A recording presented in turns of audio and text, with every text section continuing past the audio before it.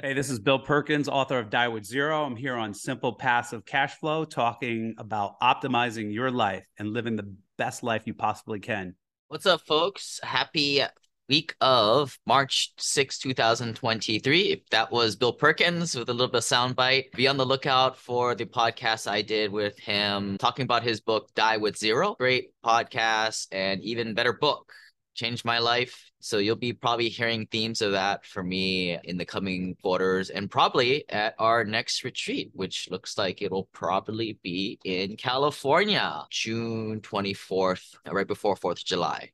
But let's get into the news. We're going to be finishing off with probably one of the most common questions I've gotten about passive activity losses, real estate professional status.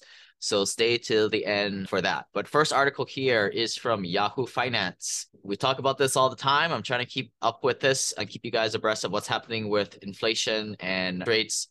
But here, Fed's calls for higher rates after concerning inflation jobs data. So I'm speaking last week, Wednesday, said more aggressive interest rate hikes are likely to necessary to slow inflation as the central bank keeps raising rates as elevated levels for some time. The Minneapolis Fed president said Wednesday he is remaining open-minded about whether the Fed should raise rates by 25 or 50 basis points at its next policy on March 21st, 22nd. Until then, everybody's just speculating. I think everybody's thinking it's going to be 25 basis points. Last time it was 25 basis points. If it's 25 basis points, maybe that's a good news that they're going on plan. And if it's 50, maybe that's good news that we can let's just break the system is what I say, right? Just take all our medicine. Let's just jack the interest rates high, make some pain so we can get back to interest rates going back to normal. That's what I say. And that's what I would rather see. I'd rather them see just break the system and just jack up the interest rates and then so it can finally get through this. They're saying that's given the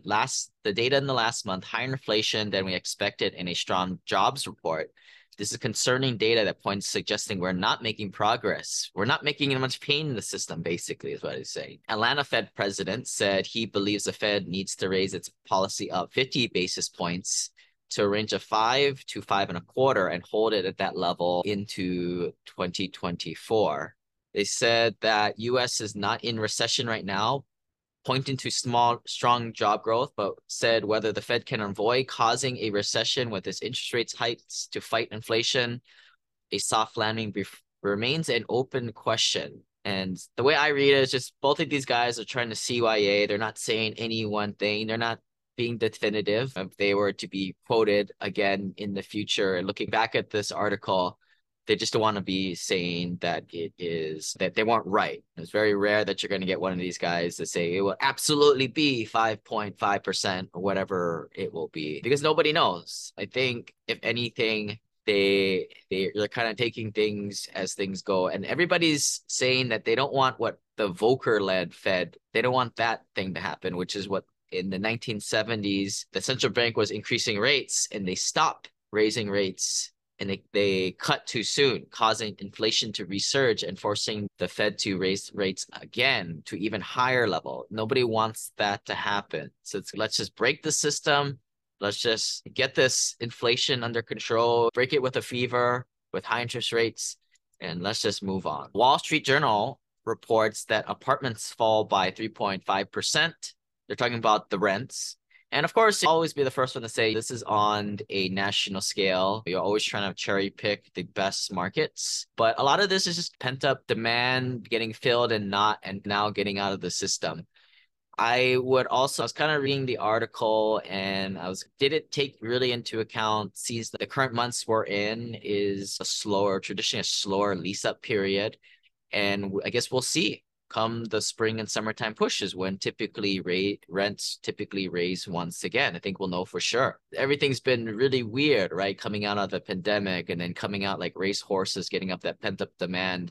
And then now we're seeing the after effects where rents are coming down the most, mostly because they skyrocketed the most. Phoenix and Las Vegas. One can see this is cooling down because it went up so high. But I think the thing I'm looking at is on a year-to-year basis, it's still generally going up. And I guess where my personal anecdote comes in, looking at our assets, are really focusing on, you either can have one or the other most times, occupancy or pushing the highest rents, right? You try and push rents, you're going to be higher rents than some of your competitors, and you're going to go less in occupancy, may drop below 90 or 80%. And right now, we're definitely in a period, and this can change from month to month or even and quarter to quarter, but right now we are prioritizing occupancy over getting the full market rents at this point. Now, it means very different things at different properties, but just to give you guys something tangible to think about, normally you want to hover at 92, 95% occupancy. Maybe in this case, where you'd like right now, on average, it's 90% occupancy and 100% of the market rents. We're looking to, let's get it filled up, especially some of the value add projects, right? That where occupancy naturally dips as you're getting out the bad tenants and going through all the old tenants. But you're definitely wanting to push the occupancy into the high 80s and maybe even mid 90s in some of the more occupied properties. And you're willing 95, 90% of the market rents at this point in the game. And I think that is a little bit industry wide, which is why you're seeing a little bit of this misleading statistic that rents are a little bit down, because it's this constant horse race of occupancy higher sometimes than the normals, and then rents higher than market based on the normals, and it flip-flops back and forth. And it's a little bit of a dynamic situation. If you guys want to get access to some of our investor-only webinars and reports, join the club today and see what's on the inside. Don't just be a lurker on the podcast or a YouTube channel.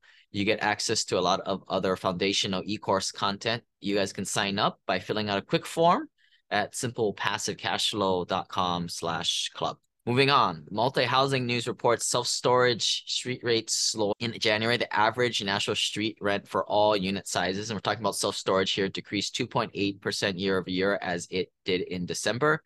So taking a look at some of the standard sizes like the 10 by 10s, dipped 4.1%. And while the rates for a 10 by 10 non-climate control represented a only $7 decline compared to the record peak of the summer of the 10 climate control units, showed a only $11 climb from their summer 2022 peak. So just like the last article, we're talking about a little bit lowering or coming off the highs of rents temporarily, right? Because if anything, I know rents have never historically gone down for any long period of time, as all costs are rolled down to the bottom level, unfortunately. But also self-storage are also doing the same thing here. As you read, if you guys want to check this out on the YouTube channel, you can kind of and drill down into some of the markets where things have come way down, some as low as 8% in some markets for those 10 by 10 units. Here's another article by Reuters talking about Blackstone defaulting on a $500 million bond-backed portfolio. So this is very important, right? Blackstone is big behemoth private equity company. They not only do things in real estate, but all asset classes. They are a gigantic beast, to say the least. But they defaulted on a $562 million portfolio. And one can, I think unsophisticated folks see this as, oh my goodness, the world's going to come to an end. Blackstone is defaulted, but we don't know what exactly is going on. From my point of view, maybe they're just using this as a reason to restructure their loan. The way things work as the private equity company Blackstone, in which we play that role too, is you're working with the bank. And sometimes the only way to get the bank to restructure or throw your weight around in Blackstone case is to default. What is the bank going to do? Most banks are not in the business of taking over the assets.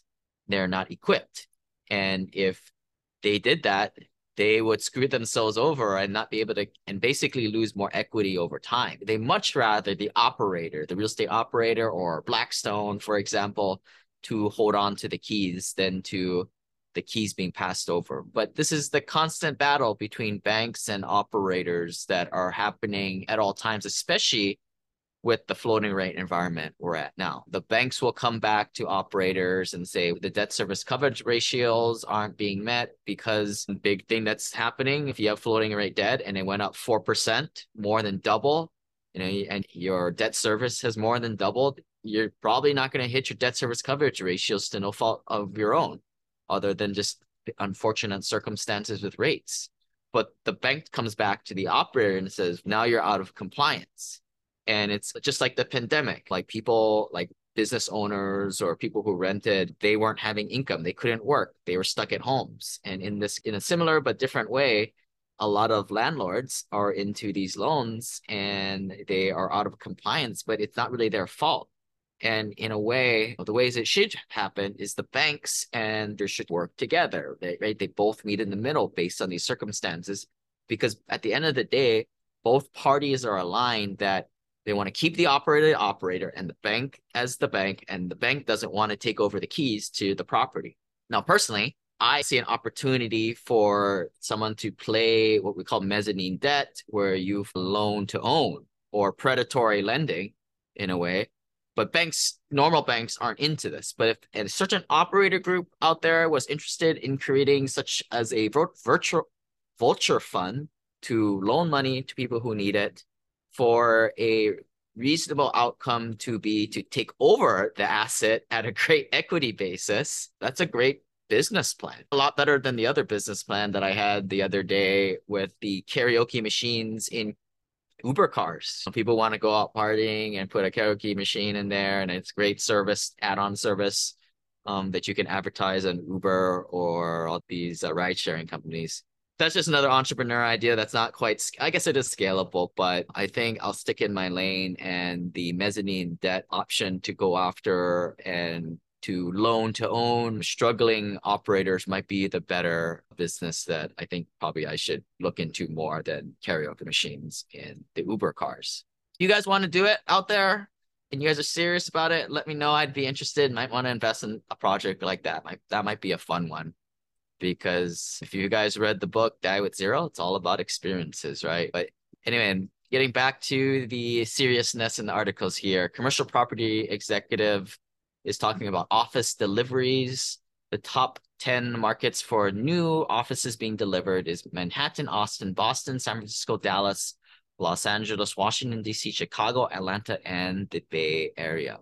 So deliveries total nearly 61 million square feet nationwide, which is 0.8% of the total stock. This is a constant regeneration of as things get old in the commercial world, right? You can't hold on to an asset forever and A class becomes B class becomes a C class.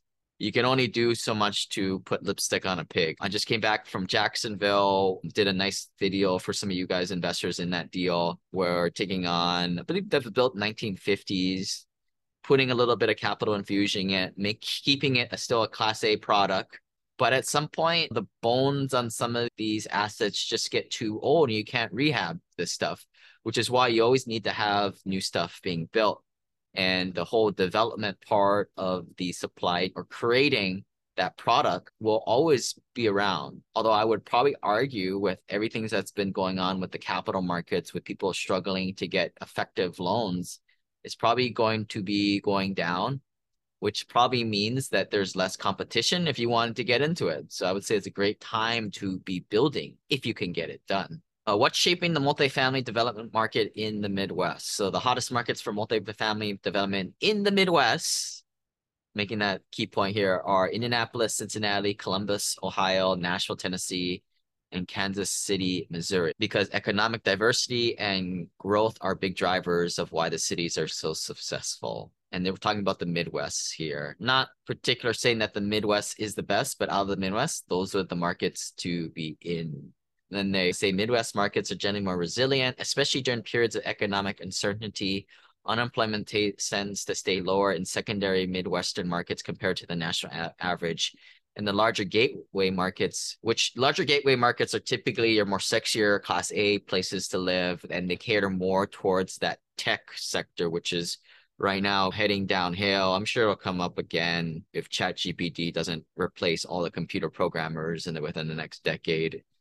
But that's a joke. That's not going to happen. I know you guys, a lot of computer programmers out there saying, not my job, not going to take my job. That's the opinion of Midwestern markets, a little bit more, less tech, more financial, old school type of business. This question was, I have a lot of people talking about the PEP fund, starting to pay the monthly, getting track on the monthly payments. So if you guys come in, you guys get paid the first month. So ain't nothing more simple passive cash flow than that. If you guys want to get access to that, let us know.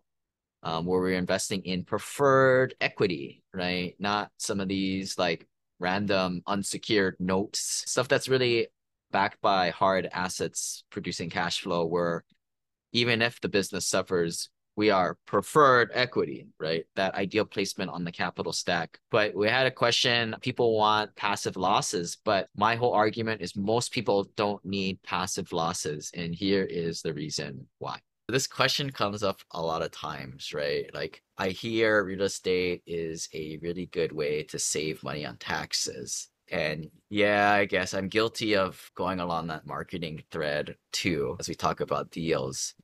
But the reason why we made the PEP fund is the truth is most of our clientele are not doing real estate professional status, and therefore the passive losses doesn't really help them. So going back to the 101, a lot of people, including gentlemen here, has high ordinary income, but low passive income. The passive income from syndications or the rentals can be zeroed with passive losses. So even if they got more passive losses from other syndications or tax pile fund, for example, it can only be used to knock out their passive income down to zero.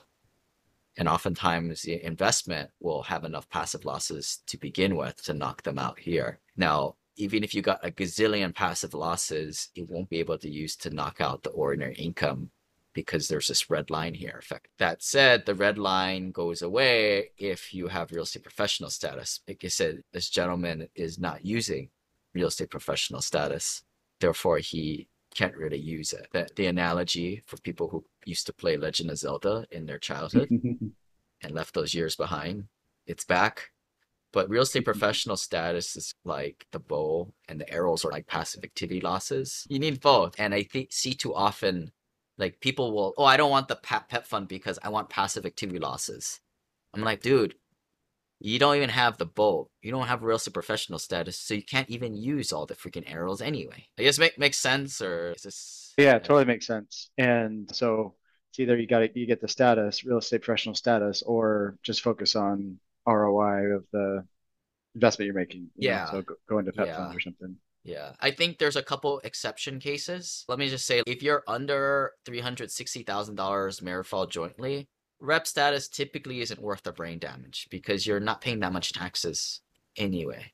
But where you are, sir, you're higher than that. So real estate professional status does come in to be a viable option, and we can talk about that later. But I just wanted, if anybody's listening here and you're making under this 364 for 2023 or just for inflation, but in the future, but if you're not doing rep status, or yeah, if you're not making more than that, rep status isn't going to be too much of a net benefit unless you like to do things with low amount of impact and high brain damage. Therefore, you're not going to be able to, even if you had a lot of passive activity losses, it's not going to help you. So just grow your money. One exception would be like there are some people that are below this line or maybe and above that are selling their rental properties and temporarily for 1 year may have a big capital gain from that sale, and they'll have to recapture that. Now that may push your income higher, but to me, I'm not a CPA tax attorney, that is passive income when you do make that. So that would be a case where, yeah, maybe I'm selling a rental property, I'm gonna have a $200,000 capital gain, and I've held it for a long time, so I have $100,000 of recapture there. So maybe I am going to have a $300,000 increase to my income. The question is, what kind of income? If you ask me, not an attorney, CPA or attorney, but to me, that's passive income, especially if you've held it more than a year or two. If you don't, and we get this a lot from clients, their CPA says it's ordinary, I think it's time to look for another CPA. Email us back for a referral. For those of you guys in our family office group, we do have other people that are a little bit more willing to hold you guys by the hand there. At that point, you may need passive losses to offset that. And that's what the tax pile fund is. So you can a la carte, maybe you go in with 300 grand, you get $300,000 of tax, the passive losses to offset that one bullish year. But that would be the only situation where you don't need rep status to offset that, but you would want to grab losses. But for most people, I'd say 80 to 90% of our clients not doing real estate professional status and aggressively driving their income under 200 grand, or maybe driving it to 0 or 100 grand. And therefore, real estate professional they don't need passive losses. They just need to grow their income. And I think this gentleman mentioned, it just becomes a game of looking around your portfolio for more than things that make 5%. It's the 5% witch hunt. Get it making 12% at the very least.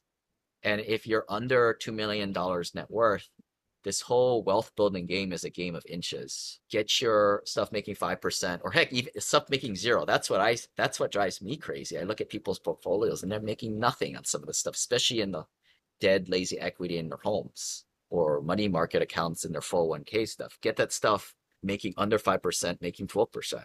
That's the name of the game. But I guess any follow-ups or kill that question? No, it's good. No, that's a helpful one. I think for me, it's either go through the, what you call it, brain damage of the professional status, which could be valuable given where I'm in that 35% bracket. So yeah, there's probably some ways to go to bring down my AGI. Yeah, if you're at like 650, I think it would make a lot of sense to do rep status and then drive yourself at least down to 360.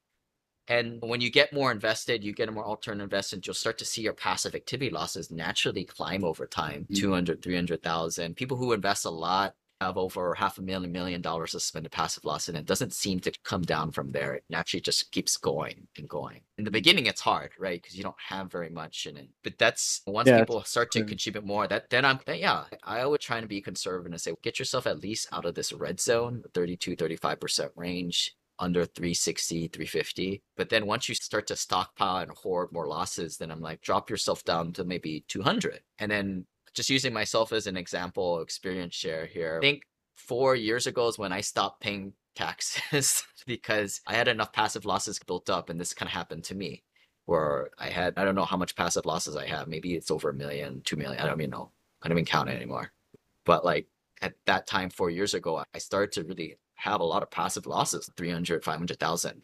And that year, my CPA had me pay no taxes for the first time. And the hoarder in me, the value person in Hawaii, if you have one, you have none mentality. I was like, hey, Mr. CPA, shouldn't we like not burn up all my passive activity losses because I'm not getting any too much net benefit on these lower rungs here. Shouldn't we save it? We save everything. That's how we got here as frugal investors. He was like, yeah, don't worry, man. Like, you probably save the smaller delta here and you're probably going to grow that money. Then to maybe in the future, if things go well in a way and deals cash out, you may pay incremental 5-10% on that maybe in the future.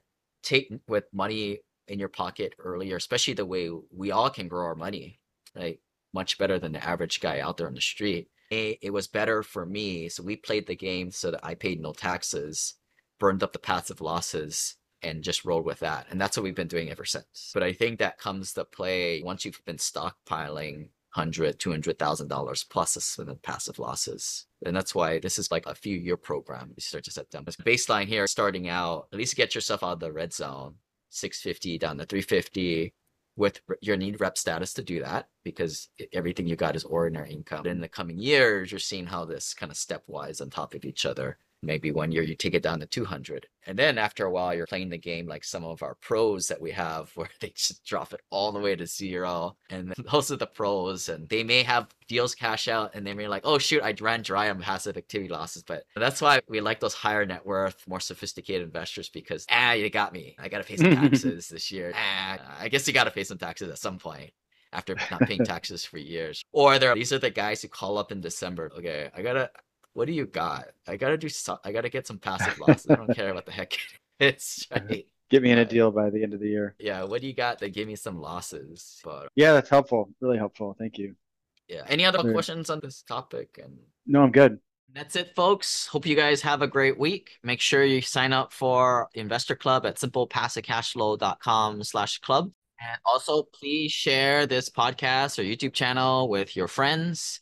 And because I'll be honest with you guys, like as most people who call in and we get to know each other, not many of our friends, family, are accredited investors or even do anything remotely to what we're doing here. And it is a little bit of a lonely world, which is why when people come to our events, such as the one in California coming up, They just have a blast. So hopefully we can meet each other in the future, and tell your friends so you can bring them along with you on this ride.